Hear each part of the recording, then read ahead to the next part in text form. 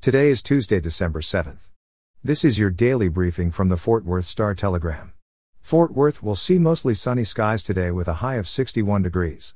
Our top story today: the Justice Department sued Texas yesterday over its new redistricting maps, saying the plans discriminate against minority voters, particularly Latinos, who have fueled the state's population boom.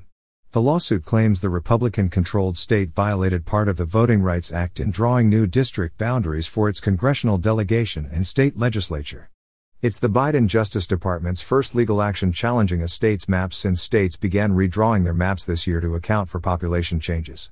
The lawsuit notes that most of Texas' population growth over the past decade came from Black, Latino and Asian people, but alleges that the new maps drawn by state Republicans dilute these communities' votes by denying them opportunities to choose their representatives.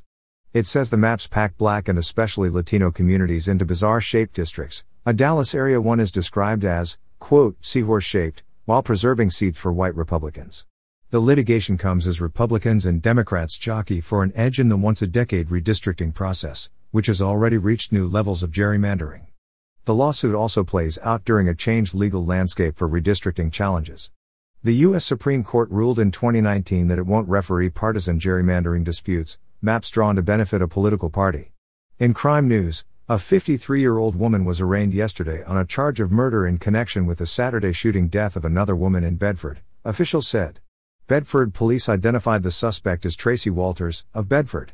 She was arrested Saturday at the scene of the shooting. Arlington police said a 27-year-old man was thrown from a vehicle and was transported with serious injuries to a local hospital, where he later died. The victim was identified as Cynthia Cervantes, of Grapevine, Bedford police said. Police responded to a call just before 11 a.m. Saturday in the 2300 block of Windsor Court.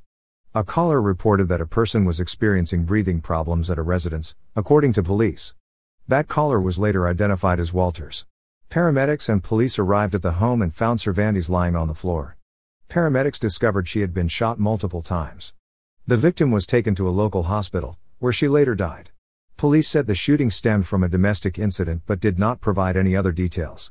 And finally today, in more crime news, a woman faces a charge of intoxication manslaughter in the traffic death of a Haltom City man on Interstate 30 in Fort Worth, police said yesterday. The woman, who was critically injured in the crash, was driving the wrong way on I-30 when her vehicle collided with another vehicle, killing 34-year-old Gregory Scott Rogers, authorities said. Rogers was pronounced dead at the scene. Fort Worth police had not publicly identified the suspect as of yesterday afternoon. The crash was reported just after 2:30 a.m. Friday on westbound I-30 near Main Street.